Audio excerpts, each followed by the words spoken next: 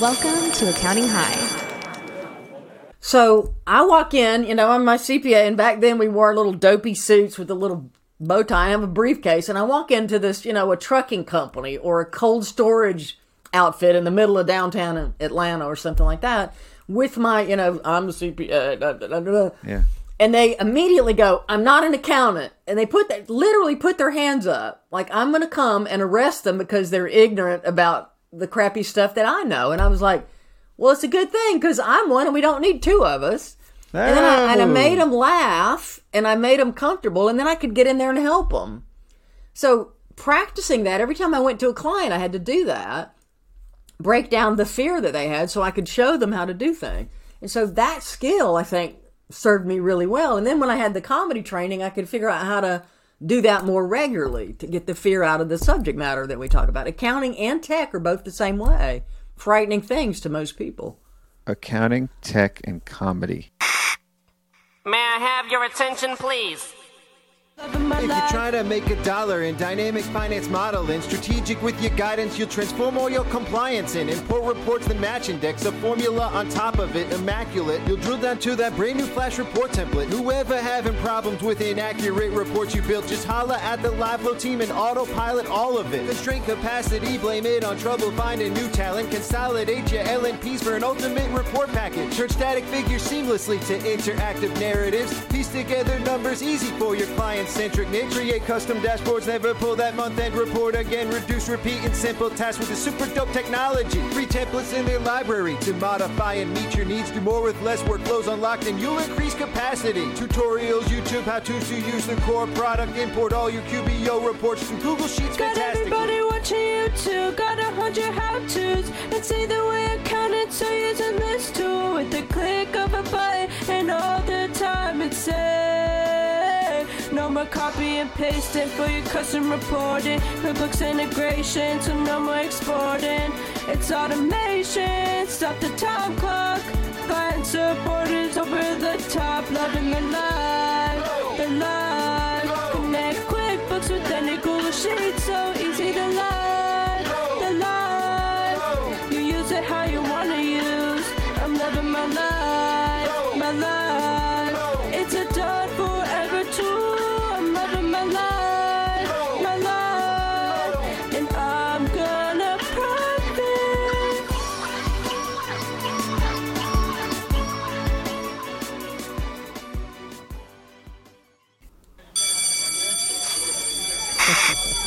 May I have your attention, please? Welcome to Accounting High. It's freshman year at a brand new school. Here, we have no rules in place as we're on a mission to set our own traditions. So hang tight and learn with us as we grow. At Accounting High, you can expect to gain knowledge in a completely different way than what you may be used to, with some fun and oftentimes colorful conversations involving some of the best teachers in the accounting industry. Whether you loved high school or you hated it, here's your chance to be a part of an unforgettable experience redone. While you're here, don't forget to follow us on Spotify or subscribe on Apple Podcasts or wherever you may be listening to us right now so you don't miss out on any new episodes. And feel free to leave us a 5-star review letting us know how the school year is treating you. In addition, share this episode on social media, tagging us at Accounting High. So sit back, relax, and open your mind because class is in session. I repeat, may I have your attention, please? This is another public service announcement brought to you in part by Accounting High. The views and events expressed here are of the next generation of accounting and tech professionals leading this space. The events and suggestions are not to be taken lightly. Children should not partake in the listening of this podcast. Anything else? Yeah. So without further ado, introducing the star of our show, Scotty and Genie.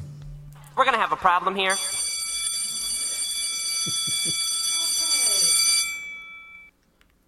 Class is in session. I am honored to have the wonderful Geni Whitehouse on with me. Genie's been known in the space for a while now. She's done a TEDx talk. She's a writer, speaker, blogger, Twitterer. She's an instructor. She's a teacher. She's a faculty at Accounting High at some point here.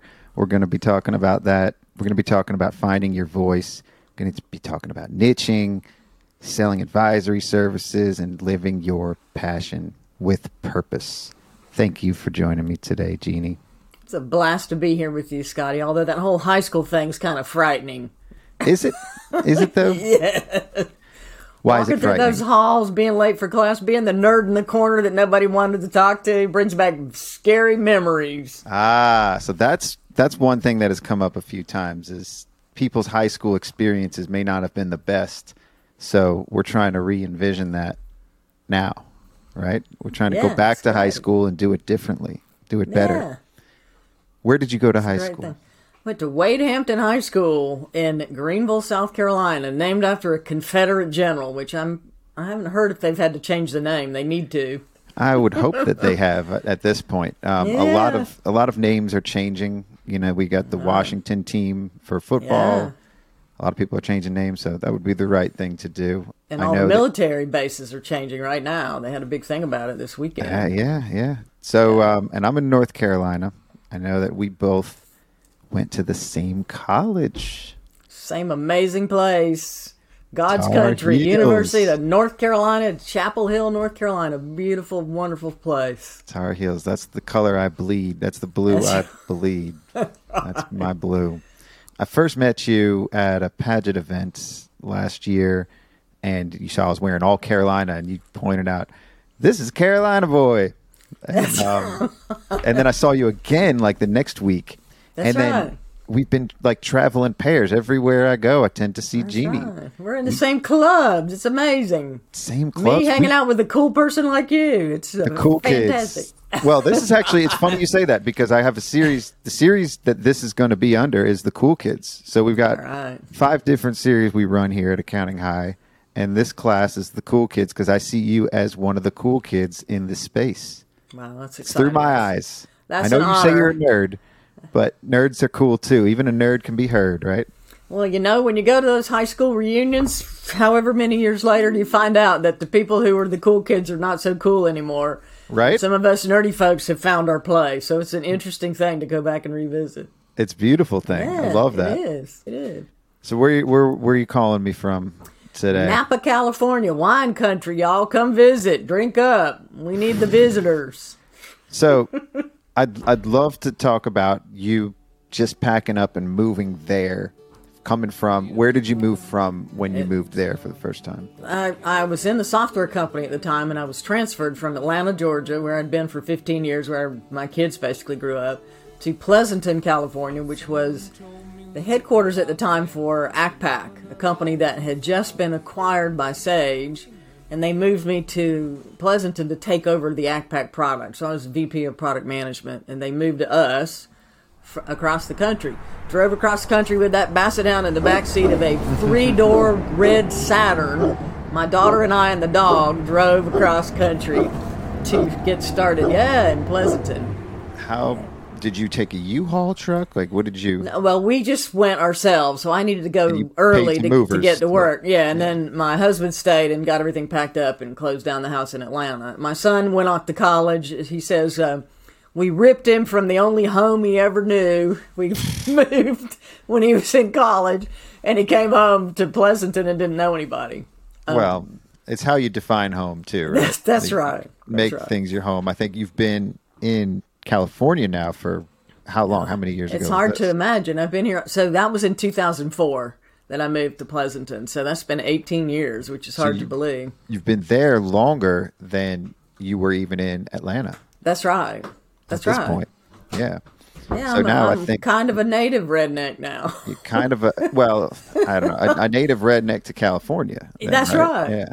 So let's just talk about. I guess you were at a software company, so that sort of bridges this gap of we've got accounting and we've got software, and a lot of the people that have had their heads in the cloud space. That's why we travel together. That's why we've been in a lot of the same places because our heads have been in the clouds, so to speak, right? But how did you get into that? What did you like? What did you major in? What did you go to school for? I majored in accounting. I went to UNC, so I'm in Greenville, South Carolina. I decided in 7th grade I wanted to be a CPA. I started everything In the that I did. 7th grade? Seventh grade. That's I told you I middle was school. nerdy. I told you Middle I was school. nerdy, Scott. I wasn't kidding. I mean, I was totally focused on what am I going to do. I love math. I asked a teacher, what do you do if you like math? She said 2 things, either teach math or become a CPA. And I said, which one makes the most money? She said CPA. I went, okay, that's it. And it happened, my dad was selling tax books to CPAs. He was working for CCH, now Walters Kluwer, and he would sell these books that they would keep on their shelves. And I helped him buy those books. Yeah, I helped him update the pages. So they would get, as tax cases would come out, you have to take out the old pages and put in new pages. And I was a kid, he paid me 50 cents a book to update these things. So I was looking at it going, what is this stuff? What does it mean? And people would pay just for the new pages. People every would, year. they'd get a subscription. I know this is, didn't this seem like the dark ages? I mean, we're taking paper, putting it in. And so those things would get out of date very quickly. So you'd have stacks of these things that had to be updated, and he would have me catch people's books up for them. So I was going into CPA firm offices and going, wow, these people are styling. I want to be one of those. You know, Styling? Nice, yeah, they had Their fancy offices. Yeah, nice, right. nice plush chairs and books on the thing. I'm like, yeah. So it all kind of came together. And so I was on a absolute mission to get into the best accounting school that I could and to get a scholarship because I knew my parents couldn't pay for it. There were 4 of us going through school pretty much at the same time. So I needed to get a scholarship. So I needed to get my grades. I needed to get my scores. You know, I needed to do all this stuff. So I started working on all that stuff at that point. In high school. In 7th grade. In yeah. 7th grade, even a nerd. So I your see. experience in high school was, I'm getting to Carolina and I'm getting a scholarship. Was Carolina, did you have your eyes set on Carolina? Carolina was my top choice. And I applied to other colleges, but I didn't want to go there. And that was the dream place to go. And when I got in, it was the best day of my life. It was like, I can't believe it. And I got scholarships. I got aid. I got scholarships. I was able to do it. Out of state, too, which out is of state, not which easy. Really expensive also. So it was... Well, it's not if you get scholarships. Yeah. So... Yeah, I was very fortunate. So you found your place at Carolina. Where? Yeah. Give me a story from Carolina while you were there. Something fun. The moment I arrived on campus, it was like the clouds parted, and I went, "Oh my gosh, I'm here!" Where'd you stay? Morrison? I was in a dorm called the ACOC. ACOC, I know ACOC. Main campus, which they had just converted, Scott, from a male dorm to a female. All female? To all female. So I walk into the dorm, I go into the restroom, and they're urinals, and I went, I think I'm in the wrong dorm. Something's wrong here. And they said, no, we just converted. We're in the right place. We're all co-ed now. But it was the first time I ever had a social life. I mean, it was like I could reinvent who I was when I arrived. I knew one person from South Carolina that was also at the school. I didn't know anybody. And I had to develop social skills. I got in leadership roles as a result of that. And I think the social skills that I gained changed my life more than anything I learned in my whole time at Carolina. Wow. Yeah, I actually think that probably could have been a handicap for me because I had a lot of social skills I brought with me from high school, and I thought I knew it all about social interactions. Yeah. That hurt me. So for you had a fresh start. I did. I really had a clean. Nobody, knew anything. I could become whoever I wanted to be, and I didn't. I'm not sure I knew how to handle that, but I'd never dated or anything, and it was like beer. Yeah, bring it on. What's that? What is that? Yeah. Well, turns out you turned out all right. Well, so thank you. You do that. What did you end up doing? So you made it through Carolina. You graduated. I made it. So the interesting thing about my time at Carolina is I had this mission, right, that I had to become a CPA. So I'm focused on that. But then I took classes in things that I was interested in. All of my electives were stuff like I took drama classes. I'd never been in a drama anything, but I loved learning about plays. I liked math, but I also liked English. And I had taken AP classes and all of that stuff so I could get to college. But the other things that I did, and my other electives were all computer programming classes, which is all we had to do back then, Scott. Mainframe programming. So in order to take those classes, I had to take advanced physics and continue the math stuff. So I was taking upper level calculus. Those were my electives. And what I found was the computer stuff was far more mentally engaging than the accounting. The accounting stuff, accounting class. You have boring professors. Probably hasn't changed since then. It has. Boring professors. And and just learning a bunch of rules. And computer stuff was figuring out how to solve problems. And I wasn't very good at it, but that engaged the math stuff more than most of the accounting classes. But I still went, I'm here for accounting. This is my path. I got to do that. But that exposure to programming, and I got programming in COBOL and Fortran and something called PL1, PLC.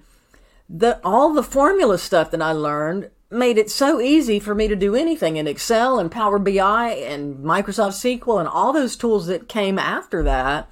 I had an understanding of how that worked, and that foundational knowledge, and that made a huge difference. I mean, there are not many people my age that know that kind of stuff. You know, you were just interested in solving problems. I was interested in learning new stuff and figuring out how to solve things, and automation really appealed to me. So. But the interesting thing is when I interviewed, so UNC brought in a bunch of, recruiters from accounting land, and all the Big 8 at the time interviewed people, and they had a cutoff of grade point average. You had to have a 3.0 or above to qualify for the Big 8 stuff. And so I interviewed with them. I had a 2.9 average. Mm-hmm. And I'm taking physics and, advanced stuff. And so when I talk to them, I say, I majored in accounting, but all my electives are in computer science. I took some other stuff. And I remember so clearly one of the recruiters said, well, that was a waste of time to, major in technology, to add all that technology crap. You should have done better in accounting. And I just thought, okay, they're not getting it. And so I But interviewed. did you get it then, or did that waver? Did that make you think twice on, oh man, did I do the right thing? I knew that it was stuff that would help me, because before I graduated, a product called VisiCalc came out, and it was the first spreadsheet. And I saw that thing and went, this is cool. I'm going to do something with this. And then after that, So did Bill Gates. Yeah, and then in all my other jobs, I had technology stuff. I remember programming an amortization schedule in BASIC on a computer at Deloitte, which is where I ended up. So you did end up at Deloitte, which I ended was up at one of the Deloitte, Big 8 at which that was point. a miraculous thing, because they interviewed me and said, your grades aren't high enough, but we really like you. And they also, the person I interviewed with happened to know a cousin of mine that was in an office at Deloitte in Charlotte, which is the biggest office of Deloitte in the local area. And so they remembered me because I connected with this person individually. And so, I go through the recruiting thing. I get nothing because I'm not smart enough or whatever. And then I get a phone call one day from the guy that I had talked to who remembered me because of my cousin and said, we really liked you, but your grades are below the cutoff, but we'll make you an offer if you'll start in tax and go to this podunk office, they didn't say that, in Hickory, North Carolina. Hickory, North Carolina. And I said, done. Yeah, I don't care where I go. I want to be with Deloitte. And wherever I got to start, I'm happy to do it. So that's how I got in. They remembered me because of the conversation we had and were willing to make a concession because nobody wanted to go to Hickory and very few people wanted to start in tax. Yeah. Well, this is a 0.1 difference in GPA too. Exactly. I know, that's the thing. But no matter what they say the standards are, you can always set yourself apart somehow. And I was very comfortable with the interviews because of this social exposure I had during, and this is kind of you hate to say it, but sorority life really gave me a chance to be a leader in leadership roles, to have to meet people I didn't know and figure out how to have a conversation. And all of that stuff really helped me in interviewing. It probably traveled with you all through life too. Yeah, it's stuff made you a better speaker. Yeah. And it made you aware of how do you make somebody comfortable also. Which is confidence too. You got a lot of confidence. I hope not too much. You were finding your voice as you, maybe not now, but you probably did then, just to be able to do all this stuff now. I mean, I wouldn't discount anything that you're doing. Don't say not too much, because there's a lot that you're doing and a lot you've accomplished throughout your years. So we'll get there too. But going through, and I don't want to fast forward too much, but you didn't end up at Deloitte. You were there for how long? 4.5 years. 4.5 years.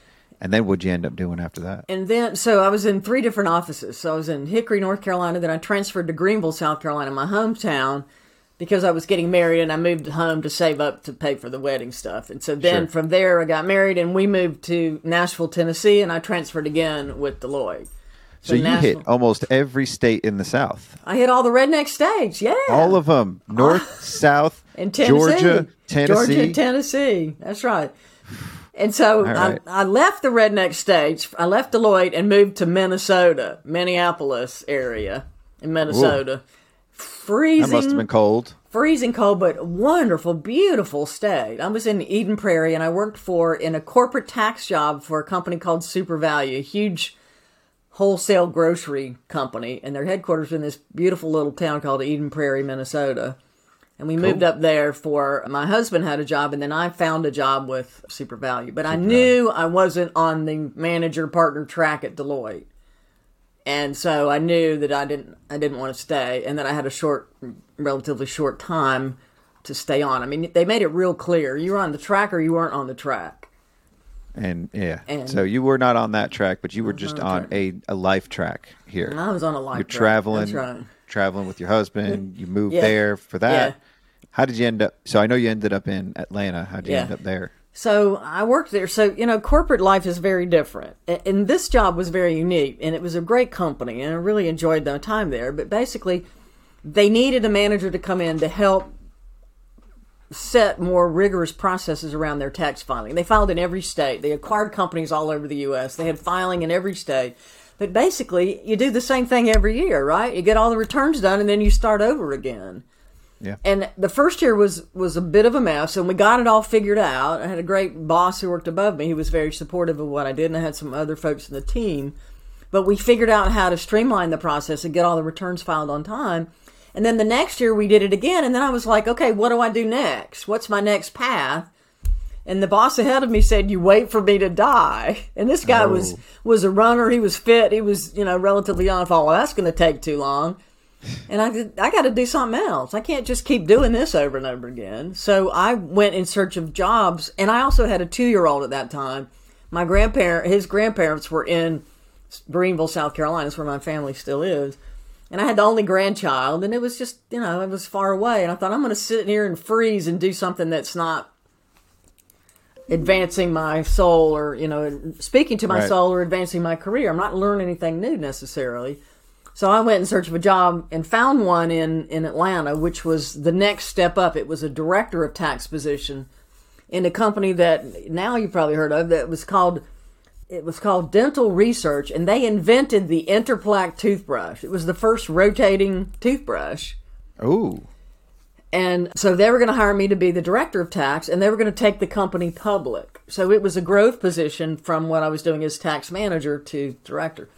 So I take the position, they hire me, we pack up our stuff, move across country, we land in Atlanta, and at 4 days into the job, they have a company meeting to announce the company has been sold to Bosch and Lomb, the contact people. And having been a company that acquired other companies, you know that you don't bring the tax people from the company that's acquired. You hadn't even started yet. I hadn't even so I go home and say, stop unpacking the boxes. We've been acquired, and I know my job is going to be eliminated. I don't need a director of tax if we're under a bigger company that already has all that stuff. So they were just amazing, though. They said, we couldn't tell you because there's a blackout period. We hired you before this deal was done, and while you're coming out of here, the deal closes. Your position is eliminated, but we'll keep you on, and you can do sales tax. And I hate to tell my friends at Avalara this, but I didn't want to do sales tax for the rest of my life. Well, you can tell them that. Well, because I know. Had I known them. That's a problem they solve, right? Yeah, exactly. I could have outsourced it. That didn't exist back then. And you could do a bunch of spreadsheets. And I thought, that isn't going to work. So I went and found a controller position in a startup software company that made touchscreens and moved into that role immediately. So I said, thank you very much. And I found something else and took that. So I was in Atlanta. They got me to Atlanta. And then I was able to jump into that role. So, it was safe. But it was an interesting story. The only person's job who's eliminated was basically mine in that whole acquisition. That's crazy. I don't know why they let that happen. So, well, they couldn't do anything about it. And, it was not a big deal. But they got me there, which was the main thing. So then... You're there, fast forward, for 15 years, right? Yep. And then you got brought to California with Sage? Sage took me to California, transferred me. So how'd you get involved with Sage? Well, there's a whole bunch of steps. But so I went to that first company. I became a controller. I used Peachtree software, and I had never used it before. And we had a consultant that came in that helped us get coaching on Peachtree and helped, troubleshoot and do support. And I connected so much with her that I eventually joined her and became a consultant to clients in Atlanta on Peachtree software. And she had a connection to the support center. People would call in and then we'd get work and I'd go out and do the work. And then I grew that to the point where it was building an accounting practice for me based on the software stuff. And then I would do the financials and the tax work. And I was working my fanny off, but not charging Scott for the work that I did because I wanted to help them, right? We got to help them. They can't afford me, but they need me. Okay, I'll do it. And I was working all the time. And I realized that I didn't have the capacity to do all of this, and I wasn't billing enough. So I took that practice that I had to a CPA firm that was working with one of the clients that I had helped. So we already had a relationship, and I said, I got all this work. I'm a tax person. Maybe I should come work with you. And they said, come on, and they hired me. I think I was a manager at that point. And so I came on as tax manager, doing tax in this firm, and brought in all that technology consulting. And then I grew the practice. I brought in a bunch of client stuff, and then eventually made partner. And then the next day quit because I was a tax partner, and I didn't want to do tax. I wanted to do that other stuff where I was out there helping companies do better stuff. So that led me into tech. That led me into doing my first speech, which is when I went, no, this is what I'm supposed to be doing. So that was the light bulb moment. That was the light bulb. So I left the firm. I went into a tech company and did training for a project management software company, which led me into a PeopleSoft consulting gig, which then led me into working for Navision Software, which was headquartered in Atlanta, a Danish company who had just come into the U.S., brought in by Peachtree, which is how I knew about the company, and they needed somebody to build a CPA program, so they hired me to do it. So then I had to give my first speech. And were you nervous?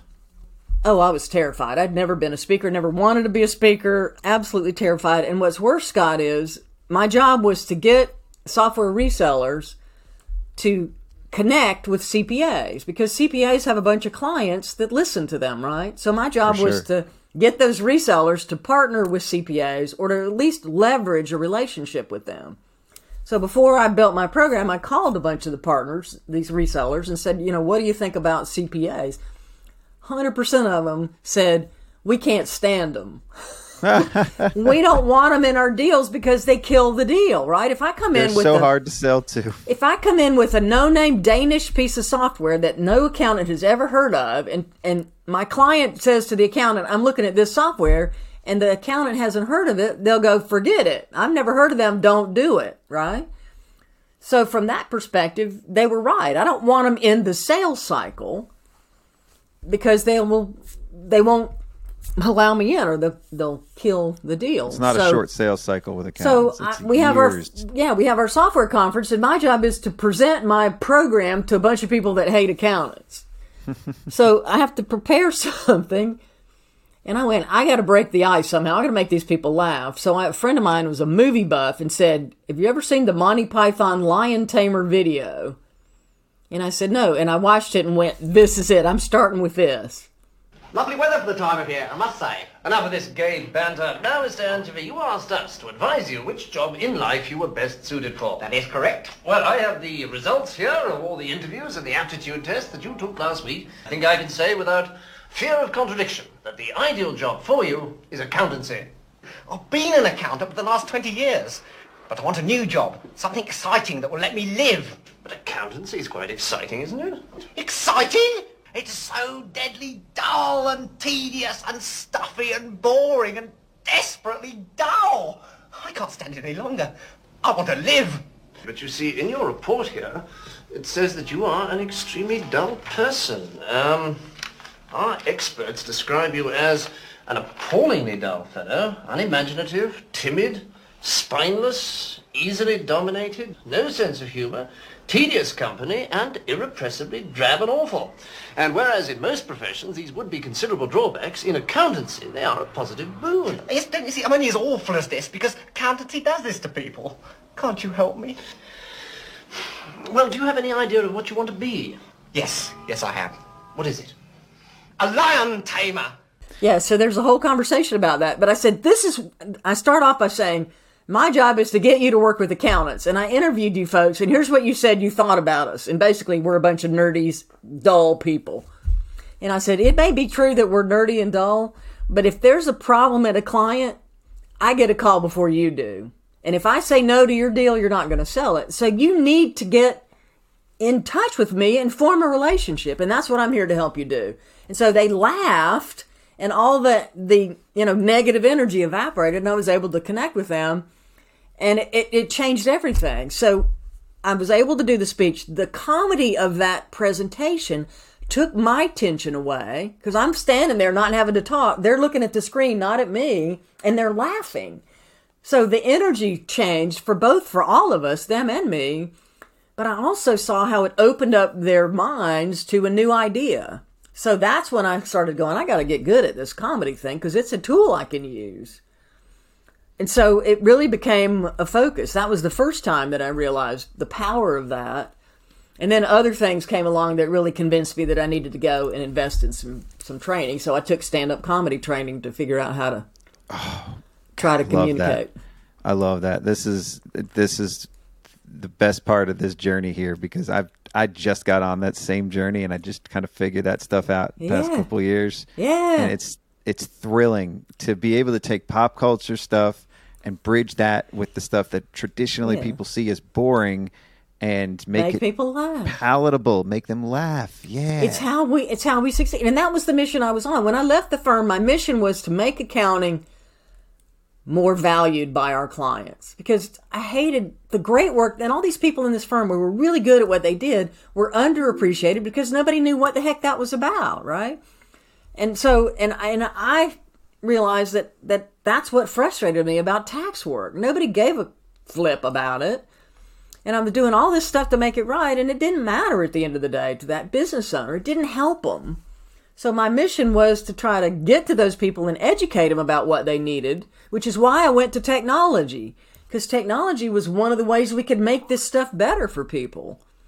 So after I experienced that, I was really dedicated to trying to make it better the way I could approach people so that they could understand it. And comedy has been a huge part of everything I've done since. And also, when I went out to these small business clients, I would walk in, these people on Peachtree at the Peachtree Software, they were all over Atlanta. I mean, a town, Peachtree, and a town with 500 Peachtree streets. There are a lot of users of that software. So you walk in. It's a coincidence. But yeah. Well, that's why they named it Peachtree. It was in Atlanta. It was the headquarters for Peachtree. Oh, dope. Okay, so it's no coincidence. Yeah, it's not a coincidence. So I walk in, I'm my CPA, and back then we wore little dopey suits with a little bow tie. I have a briefcase, and I walk into this, a trucking company or a cold storage outfit in the middle of downtown Atlanta or something like that with I'm the CPA. Yeah. And they immediately go, I'm not an accountant. And they literally put their hands up. Like, I'm going to come and arrest them because they're ignorant about the crappy stuff that I know. And I was like, well, it's a good thing because I'm one and we don't need two of us. Oh. And I made them laugh and I made them comfortable, and then I could get in there and help them. So practicing that, every time I went to a client, I had to do that, break down the fear that they had so I could show them how to do things. And so that skill, I think, served me really well. And then when I had the comedy training, I could figure out how to do that more regularly to get the fear out of the subject matter that we talk about. Accounting and tech are both the same way. Frightening things to most people. Accounting, tech, and comedy. That's right. That's the combination. Well, for Geni. and many years later, thanks to another accountant from Greenville, South Carolina, Jason, yeah, he's the second cool accountant from Greenville, South Carolina. I want it to be known. That's right. And I think that's how I met Greg Kite. But Greg was the second comedian CPA. Ooh, yeah. And Greg does it in comedy clubs about accounting, which he's my hero. I think he's amazing. I've had him do some cartoon stuff Ron Baker for me. said the same thing. Ron Baker said that's his hero. He's incredible and brilliant also. I mean, he's great. So he does actual stand-up. I use the training to do educational stuff. And he's got like a comedy CPA thing. I mean, he does all kinds of cool stuff. But I mean, he's one of my favorite people. So the skill set, you know, there are different ways to acquire the skill set if you want to be a communicator. But to me, that was the scariest thing I could do. And also the most different way to learn. There's Toastmasters and stuff. And to me, Toastmasters was like work. You had a list of stuff and you had people ringing bells and critiquing you and all that. Stand up, you either die on stage or you make people laugh. And it's easy to see if it works or not. Yeah. It was fun. I'm getting all dried out here. Well, yeah, Greg is a big inspiration for me in doing what I'm doing. So this is so cool that it came to this. So now that you've kind of found your voice in comedy and you found your place, you know, where you fit in, did you feel like you were born again at that point? Like the whole world is now like your whole life in front of you is a different path almost. Oh, absolutely. I mean, first of all, I'm in Napa Valley. How did that happen? You know, that whole experience, my ability to do things that I love every day, it's insane. I mean, every time I create a presentation, I sit there and go, how did I get here? You know, how to get to this? And I consult with wineries in Napa Valley. I went out 2 days ago to a new winery, met with the team and educated them on financial concepts. They were laughing. I mean, you come in as a CPA talking about finance and people are going, oh my gosh, this is going to be awful.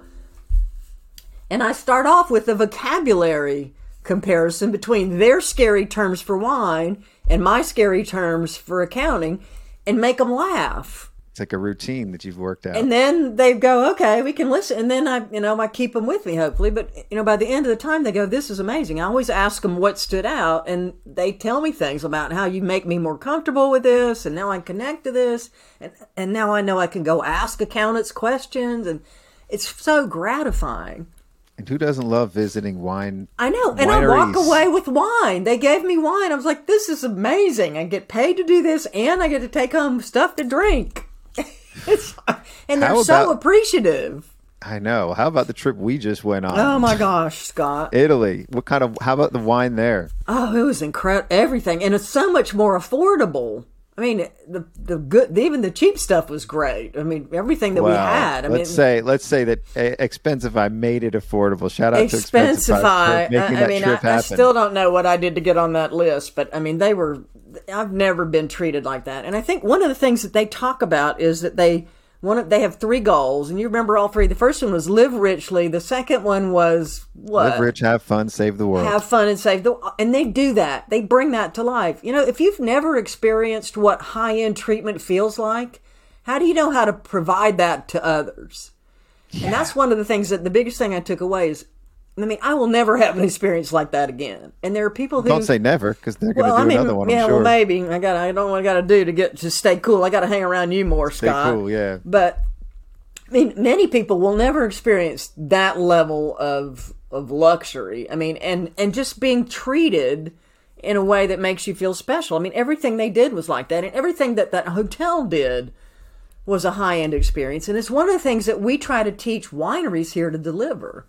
But if you've never experienced yourself that kind of treatment, it's hard for you to know how to provide customer service at that level. And it's one of the things we as accountants have to figure out. How do I make my clients feel like it's a high-end connection they have to me? How is it a high-touch, high-connected experience when I deliver whatever service I'm delivering? And I think the learning from being treated in that way serves us all so that we know what we want people to feel like when they're in our presence and the kind of hospitality connection we want to provide to those other people. So, I mean, it was really something. And it was a great bunch of people. It was really fun to get to hang out with you, Scott. We were hanging out by the pool, looking for cheesecake at one point. Filming music videos. And you were filming your videos. We had Blake Oliver running around shooting stuff. We had David Leary causing trouble like he always does. We went to beautiful spots. It was just an incredible time. But I think the time talking to folks was really special. So, there's some great people on the train on the way there. And, it's a life-changing experience. high touch, high connected, high end accounting high. Exactly. We're at accounting high right now. Yeah, so, you're gonna have to license that from me, Scott. You're gonna have to pay me royalty on that. So finding your voice, and then your niche now. So you have. Tell me about what you're doing now, as far as like what lights you up, or what things that you're focusing on. Well, I had, again, the unbelievable good fortune. And, if you look back at your life, you can see the things that, miraculous things that led from point A to point B. I know you've seen it, Scott, when in retrospect, the fact that I got to California, the fact that I was training people about advisory back then and bringing in tools. So I was in software companies, and I connected with Mentor Plus, which taught accountants how to do advisory. And I would come into those meetings and bring technology into the training she was doing. So we connected on concepts and trying to move the profession forward. And I had these tools in different companies. And I would come to her meetings and talk about tech and share different technologies with these accountants who were going to be doing advisory services. And they would meet 3 times a year. And I would go, I think, almost every time because I'd have something new to bring in to share with them. So I became a regular presenter to this group of accountants. Well, a number of those accountants were in California. So when I moved to California with Sage, I had connected with some of the folks here, and eventually Sage did a reorg and they laid me off, and I'm here, and Edie, the person at Mentor Plus, reached out to all those accountants that had seen me speak and said, Genie's now available. If you need some help, reach out to her. And I had a bunch of California folks say, come help us with marketing and help us do advisory. So I immediately had 2 consulting gigs that resulted from my prior connections. But had I not gotten to California, it would have never happened. And one of those firms was Broke Markle Davis and Company. And the managing partner, Craig Underhill, and I had talked specifically multiple times remotely about software and how he could use it with his winery clients. So when he heard I was in California, he reached out and said, come work with my firm. I want you to do that advisory stuff you've been yakking about all these years with my winery clients, with our winery clients. And I said, y'all hear this accent? You think I know anything about good wine? Franzi in a box is about as good as it gets in my book. And he said, I don't care what you know about wine. Yeah, Franzi in a box, y'all. Oh, I know it. Atlanta staple. I had it in there every summer. We just fill it up, come in with the glass. Farm. And Boone's Farm was more of a high school thing, which I didn't do. I didn't have Boone's Farm, but that was the big thing. Yeah, you didn't do it in high school. The illegal stuff. But it was Franzia in a box, which is the high-end thing. Only the best boxes make it from Franzia.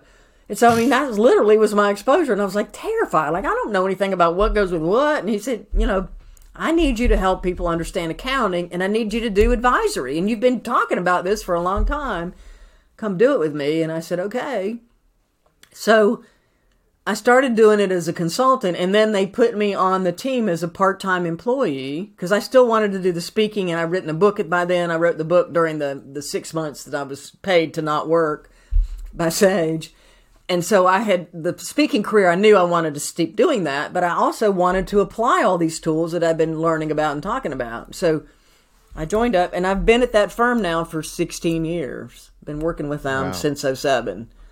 And but Craig really invested. They invested in me to build a market for the advisory service in the wine industry. And Craig was already doing it, but he wanted more exposure.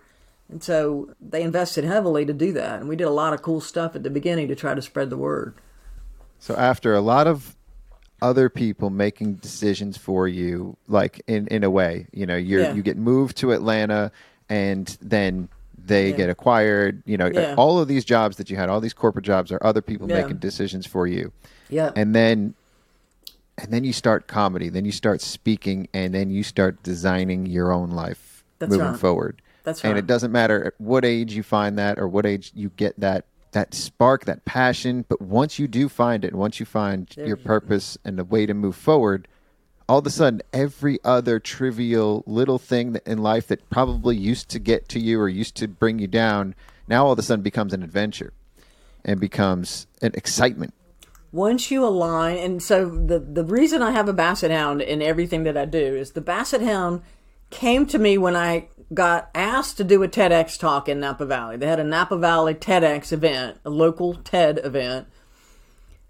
they reached out because I'd been speaking in Napa Valley and said, we know you're a speaker, we want you to speak. And I was like, what do I have to do? They said, nothing. You want you to speak. And I was like, what am I going to speak about? Well, our theme is leadership. And so I hung up the phone and went, this is my dream, because I had just decided I wanted to move into keynote speaking, which has to be inspirational, right? Can't be just educational. And I know what I was going to inspire about. So they call me, I get all excited. I hang up the phone and go, oh my gosh, what the heck am I going to talk about? I haven't done anything. I'm just a nerdy, person in wine country.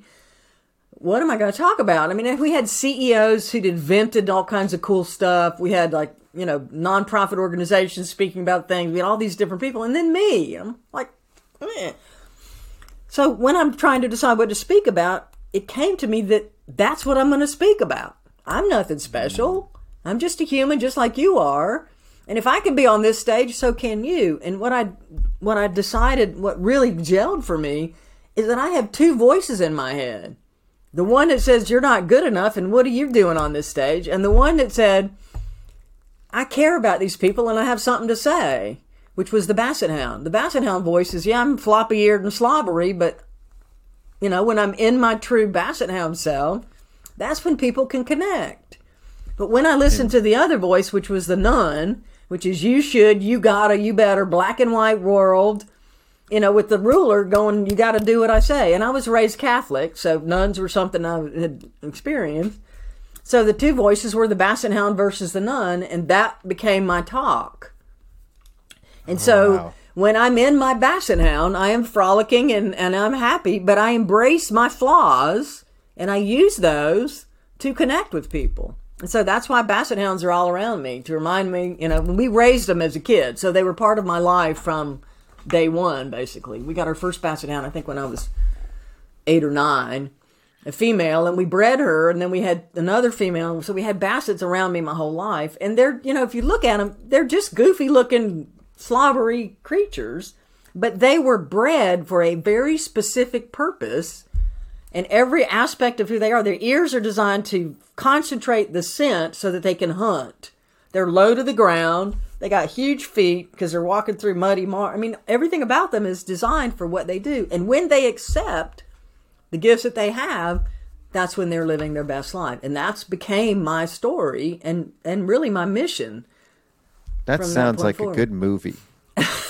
Like an animated Pixar movie about a Basset Hound that wants to be another dog or that wants to be something else. An Afghan Hound, which is what I put in my slides. An Afghan Hound is like this prim thing with long hair parted down the middle. And I said, the voice of the nun said, you should be an Afghan Hound. And I'm a Basset Hound. I can't get there from here. They're tall, thin, they're elegant, they have long hair, they're always brushed and and they have pointed noses. Fancy. They're the ones who are in the dog shows. They're the prim ones. Show. Yeah. And the voice kept telling me I should be that when I was this. And finally when I said I'm this and I'm going to own it, things started to change. And that's the story that I want people to know. That's all you got to do. Accept what you have. Don't try to make yourself somebody else. I love that. So, on the nun side of it, you're concerned with what other people are going to think and what they think of you, and you're getting in your own way. The nun is you getting in your own way. That's right. The Basset Hound cares about the other people. It doesn't necessarily care what they think. It just cares about them and wants to help them and really doesn't give what you think of me either way. You're gonna teach them. The Basset Hound comes from the heart. Yeah. It comes from the heart. And that's what I shared. It was like, when I go out to wineries, that's where the self-deprecating thing comes from. My job is to make you feel smarter if I'm coming out to teach you, not to show how smart I am. Oh, and most of us as speakers, the goal on stage, I got to show you everything that I know and how smart I am, and especially accountants, right? We're experts. Well, when I walk into a winery, there's no way in the world I can fake that I'm an expert in wine. Right? Right. So I've got to embrace my own ignorance, which is why I created a fake winery called LeCourrougeWinery.com, which is a website, and it's redneck in French. So when I teach wineries in California, I teach them through a redneck winery. They immediately laugh, and it connects to what they're going to get from me, which is Southern and not being an expert in wine. but the permission to laugh at ourselves and to open up to what we can learn about accounting and all that stuff. So it all kind of comes together. So rather than trying to prove how smart I was about wine or anything, I said, y'all, I don't know anything about this stuff, but I know about these numbers, and I'm going to bridge the knowledge gap for you. And meanwhile, I'm going to learn more about what you do and how this all comes together. So the permission to be the basset hound that I am is a critical learning, and it's sad that it took me that long to get there. But so I'm feeling like I'm learning a lot right here. I'm the basset hound in accounting. Exactly.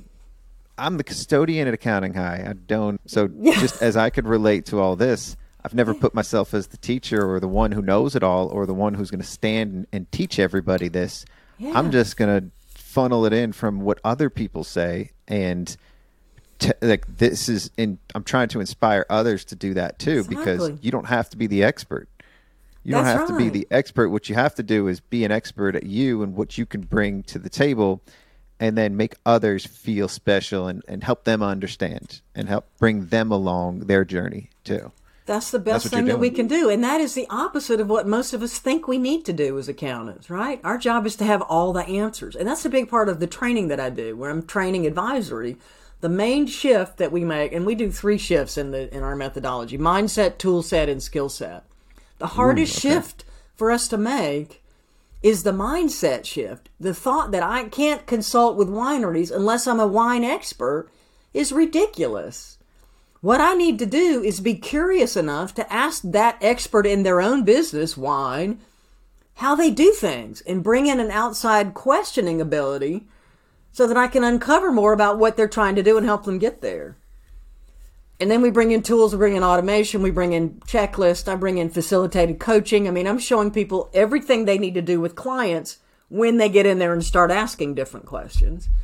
And then we're helping them leverage their skills in a different way by communicating, by connecting, by, asking a whole bunch of different questions that we have never thought of asking before, because we're too busy doing the rule following stuff or the historical accounting. And there's this whole opportunity to go, why do you have those big tanks over there? And, why is there a thing going over there? How long do you depreciate that tank? Which, we all care about that stuff. And, what's this wine club thing you're doing? How does the revenue work for that? And how do you get people to pay up front for wine that is undefined and that they don't know when they're going to get it? That's what they're doing in wine country. People love wine clubs. So you can learn all kinds of stuff by being curious and not putting pressure on yourself to know everything before you will talk to your clients. I think we need an advisory club at Accounting High. Yeah. Similar to Wine Club. It's similar to Math Club. Well, exactly. Where you kind of have little tidbits and you send out boxes of gifts on mindset or on tool set or on skill set. I love it, Scott. You're so creative. Create a funnel for your impactful advisor, right? I love that. Create what a do we got to do to make that happen? Yeah. I don't know. It's already happening in my head, so it's already happened. That's your subject at Accounting High. Yeah. I've talked to you about this before too, or at least having you as the faculty here. I'd love to do it. I love those key components. We talk about mindset a lot, and we do talk a lot about advisory, but a lot of times it's still intimidating for some people to talk about for accountants. And you've recognized that, and you've made it palatable. You've made it easy to digest because you're relating it to things that they already know and understand. So I have to give credit where credit is due. I acquired the rights to the training that I took, that Edie Osborne at Mentor Plus created, because she already had the toolkit. She had all the checklists. She'd been teaching live for 20 years to CPAs. She created a program through the AI CPA that was widely used back in the day called Performance Views. So she figured out all the stuff and created a tool for everything you can do with a client. So I acquired during COVID, I finally got the rights to that training so I could package it and deliver it and also add coaching on top of it. But it's her brains that I leverage. But the cool thing was, she and I were coming at the same problem from different directions. I had technology that you could apply, and she had the training on what you say once you bring the technology to bear on a problem. Once you have a digital dashboard, a visual interactive dashboard, which I was selling, here's what you say when you bring this up and show your client they need to improve AR or they need to improve cash flow or whatever it is. if I did that before the training, I wouldn't have known what to do for them. Like if I was in the tax role inside the firm and I told the client that cash flow was their problem, if they came back to me and said, how do I improve it? I would go, I don't know, but come back next year and I'll see if it's better or worse. So she provided the confidence via these tools that I could then know what to do. Now I know to go look at the process. I know to examine all the inputs to collectability on the AR stuff. I know to look at the invoice formats. How many errors do we make? Do I capture emails on every client that I sign up? What's my onboarding process? Because those are the things that impact collectability at the end of the process in AR. So that's what we're doing. We're helping people have the confidence with a set of tools to ask questions that they wouldn't otherwise ask. It's like an actor or a rapper. You can give two different actors the same script or two different rappers the same set of lines, and they're going to deliver it differently. That's what right. you've done is you took the script of this advisory component, that you acquired. That's right. And you put your own flavor, your own spin My on own it. Basset Hounds around Your it. own Basset That's what I Hound on did. Yeah. And you'll see Basset Hounds all over my site. It's part of my brand. It's part of the way I approach everything that I do to try to make it easier for people to get to it, to understand it, relate, and to apply. digest and to relate to it. And that's what you got to do. You got to be relatable, and that's how you inspire too, because they're not going to try to be you. They're going to try to be themselves. That's right. After they hear you talk or after you teach them. And that's what you got to do. You got to teach people how to be themselves, not to be somebody else. The nun wants to teach them how to be somebody else. That's right. And the Basset Hound can only be itself, because it's not going to succeed in anything else but being itself. That's right. I'm a Basset Hound now. This is my new analogy. Yeah. I'm only succeeding now because I'm being myself. That's exactly right. That's what you've learned, right? I'm going to embrace the stuff. I'm going to do rap, and it's fantastic. The creative energy that you apply to things is incredible. But that's also because I realized that people were telling me it wouldn't work, or this isn't going to... The nuns are everywhere, Scott. The nuns are telling you, like, this isn't Everywhere. going to work. Why do you think you're going to do this? Accountants don't listen to rap, this and that. But it's not about all that. It's about... That's what I feel comfortable doing. I don't feel comfortable doing something else or anything else that I was doing in the past. And when you're in that place, Scott, people want to be around you. When you're living that flow, when you're connected to that inner you, people are drawn to that, the flow. That's rap. And when I'm speaking, it's like it's not me. It's like it comes through me somehow, because I'm so passionate about those people in the audience that I oftentimes can't remember what I said sometimes, because I'm so in the moment. It's really interesting, and I know that when I'm doing that, I'm in where I'm supposed to be. All the time. Yeah, it happens all the time on the show. Yeah. Like I record episodes, and I have no idea what we talked about, and we were both in the moment, and then it comes out, and I'm surprised by the conversation, and it sounds great, but that's because you get in the flow, in the moment, and you're in the zone. It's magic. Time just flies too in those cases. It's very special. And it's an energy. It's a high. It's that high touch, high connected, high accounting high. I love it. Right? I love it. It is. And you get a natural high doing all those things. That's part of what the double entendre with accounting high. Yeah. It's not actually a substance high. It's a natural high that you get when you're yourself. It's such an experience, a feeling to know that you're in the place. Like when I'm out at this winery, they're brand new. There's like 3 people in the tasting room. Their accountant is in the room. And I start talking, and I'm always nervous. It doesn't matter who I'm talking to. I mean, I'm nervous to do this. I'm never just showing up going, I'm always terrified, and I'm going, this is not going to resonate. That's something Greg Kite told me, too. Oh, yeah. He taught me that. I think if you're not nervous, you don't care enough. That's what I believe. And so I get there, and I'm going, this isn't going to work. How am I going to help these people? They don't even have metrics. And as soon as I start talking, and I get them to laugh the first time, that's the goal for me, is to break the tension. They laugh, and now we're on the same team somehow. And then I can see them connecting. I can ask them questions. They're engaging and responding. And I finish, and I go, this is so cool that I get to do this.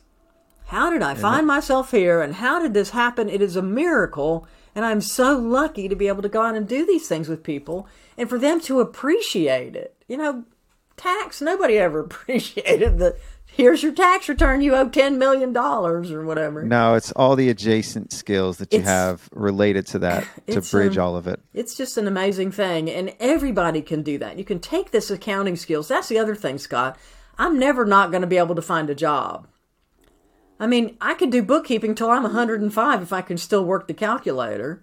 This skill set that we have is so valuable. And I don't care what they do with AI, we're still going to have to be able to take that information that is being provided and leverage it in different ways. And I think it's just going to shift in how we take it.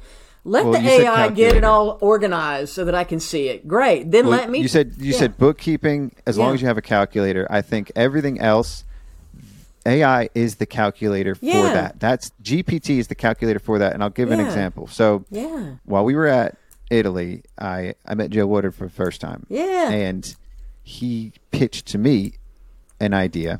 He said, he's an idea factory. Isn't he? Yeah. He said, what if we had you rap on the stage at Scaling the Heights? Yeah. And I was like, well, I'm going to be in Mexico, and that's pretty short notice. I don't know. I'm going to have to write a new rap for this and all that. And I was super excited about it. I probably told you immediately after I didn't hear. You didn't tell me. I didn't know. That's great. I'm telling you now. I know you're going to be there.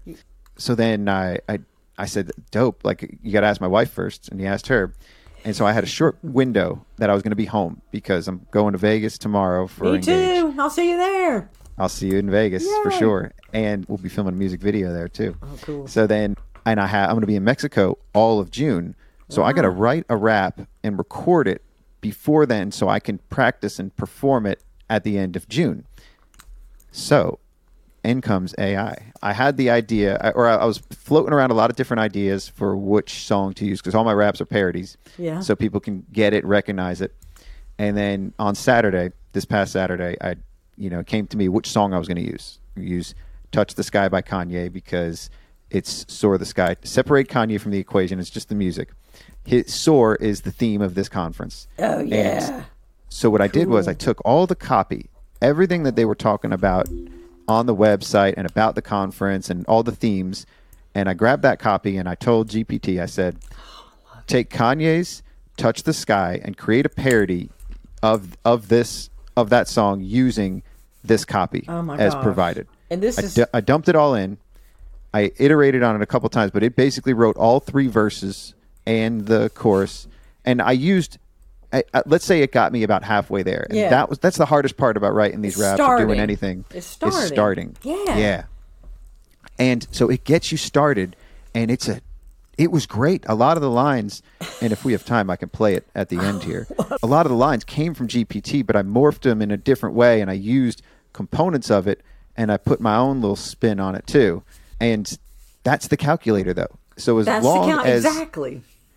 Because anybody can do that. Anybody can take copy, and all I'm doing is putting puzzles together with these. I'm not even doing anything really original. Everybody says you got to be original. There's nothing you gotta have original. Nothing is original. There's nothing. It's how we present it or spin it or rap it or rhyme it or whatever it is we do That's makes what it you original. Did with your advisory components, with the Impactful Advisor, you acquired the rights to that copy, but then used it in your own way and put your own spin on it. It's yours. I know you want to give credit to where it's due, but you paid for that credit too. In a way, I want to credit the artists that create this, but also I don't know if I want to credit Kanye because he's got a bad rep right now. He's getting in his own way. Yeah. But what he did do was create the foundation for me to be able to do this in the amount of time that I did. So this is what I'm going to prepare. Or this is what I'm going to do, and I'm going to give you a heads up on this last verse. I gave every shout out, and I tried to fit your name in there anywhere I could, but I had to fit. There's 100 people speaking, so your name. If you listen closely, you'll hear a lot of names of people that you know, but I couldn't get Whitehouse in there. It just couldn't fit in the rhyme, and I was going to get Geni in there too. But I still couldn't get Geni because I didn't have those syllable combinations in the verse. I'm with you in spirit. You don't have to do anything, Scott. I love that you're doing that. Ready for this? I'm backing you. Go. I'm backing you. What day are you doing that? I'm only there till Monday, I think. I'm going doing to it another on conference. Sunday. On Sunday. So if you're going to be there I'll Sunday, be there. I come in the afternoon. I need you in the crowd cheering. Yeah, I'll be there. I need you in the crowd cheering. If I'm Sunday, not there yet, what time are you on? It's on the keynote. So I may not make it in time. All right, I'm flying in Saturday morning, I think, or something. Yeah, you'll be there Sunday. Or We'll be there I Sunday. think I'm coming in like right. I don't know. We'll deal with that later. But I hope I We'll get see. there. Hopefully you I can might be there. have If to not, you change get a my preview of it. schedule to get there earlier, just so I can be there. You can be there for the keynote. This will be dope. right. So Cool. Soar the Sky is what I called it. And again, I just wrote this week, and I was only able to do it because of the AI help. I don't think we have any idea how much we're going to be able to leverage that in doing what we're trying to do. You're gonna soar the sky, get up off the floor and start to fly. You'll scale new heights, Woodard OKR and accounting high. You're gonna soar the sky, get up off the floor and start to fly. You'll scale new heights, Woodard OKR and accounting high. Accountants and bookkeepers still watching the clock. Woodard schooling you with his new workshops. Feet on the street, St. Louis, peep the soar theme. Attendees will flock. Now let's go. Check the presentation. Cutting edge education, sparking innovation. Scope creep friction, shaking foundation. Process improvement, increased production. With automation and AI, no flapping wings, you'll be soaring high. At scaling new heights, you'll touch the sky. Combine new tools to help your practice shine. Joe in his prime, founded in 09. 3 cheers, 14 years, and tears he's cried. A keynote legend, Joe devotee, super fans at Evi's obsession. You're gonna soar the sky, get up off the floor and start to fly. You'll scale new heights, Woodard OKR and accounting high. You're gonna soar the sky, get up off the floor and start to fly. Yeah! You'll scale new heights, Woodard OKR and accounting high. Let's scale new heights. Joe Woodard, baby! Transforming the world! La, la, la, la, la. Joe Woodard, baby! Transforming the world! And accounting high. Joe Woodard, baby! Transforming the world! La, la, la, la, la. Joe Woodard, baby! Transforming the world! We gonna soar the sky, get up off the floor and start to fly. We'll scale new heights, Woodard OKR and accounting high. Accounting high, STL, soar the sky, get up off the floor and start to fly.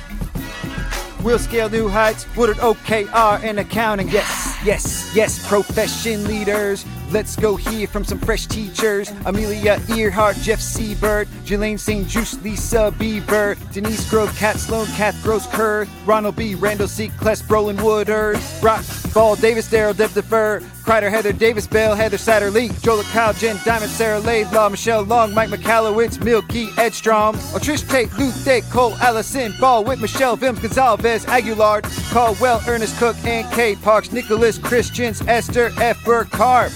So many more presenters. Now let me in my verse right before the shit starts like, we gonna soar the sky, get up off the floor and start to fly. We'll scale new heights, Woodard OKR and accounting high. Accounting high, STL, soar the sky, get up off the floor and start to fly. We'll scale new heights, Woodard OKR and accounting high. Gonna fly, baby. New heights, scaling, new heights, scaling, new heights, scaling, new heights, scaling, new heights, scaling, new heights, counting high, counting high, counting high, counting high, accounting high. Keep it soaring. Keep it soaring. And I go by the name of OKR.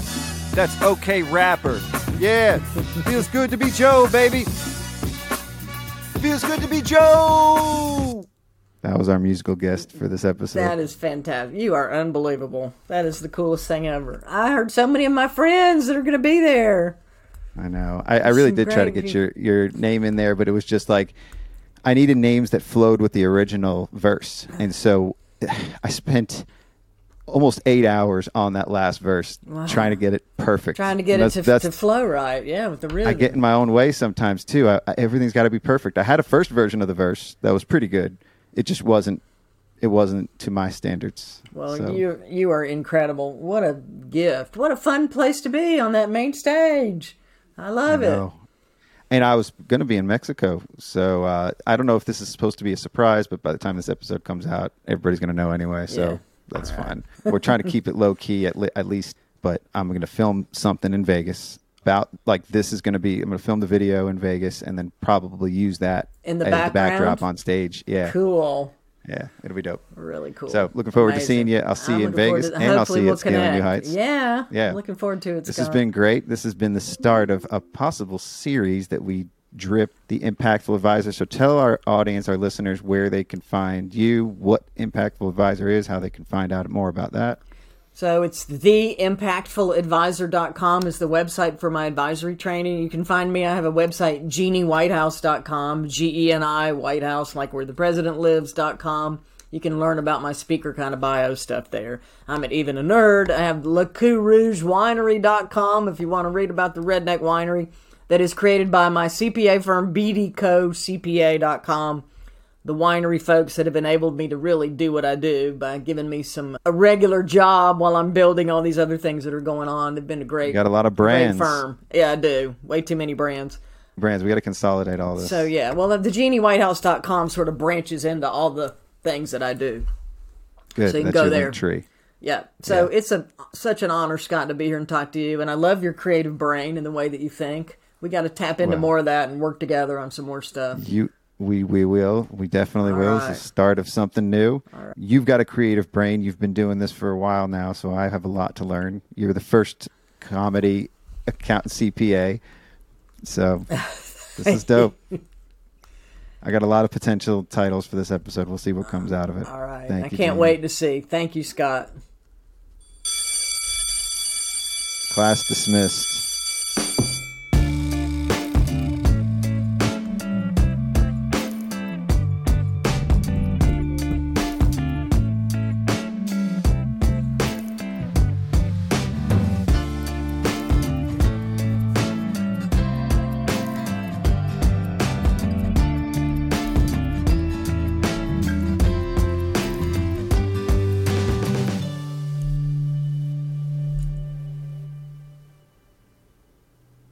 Class dismissed. Peace out.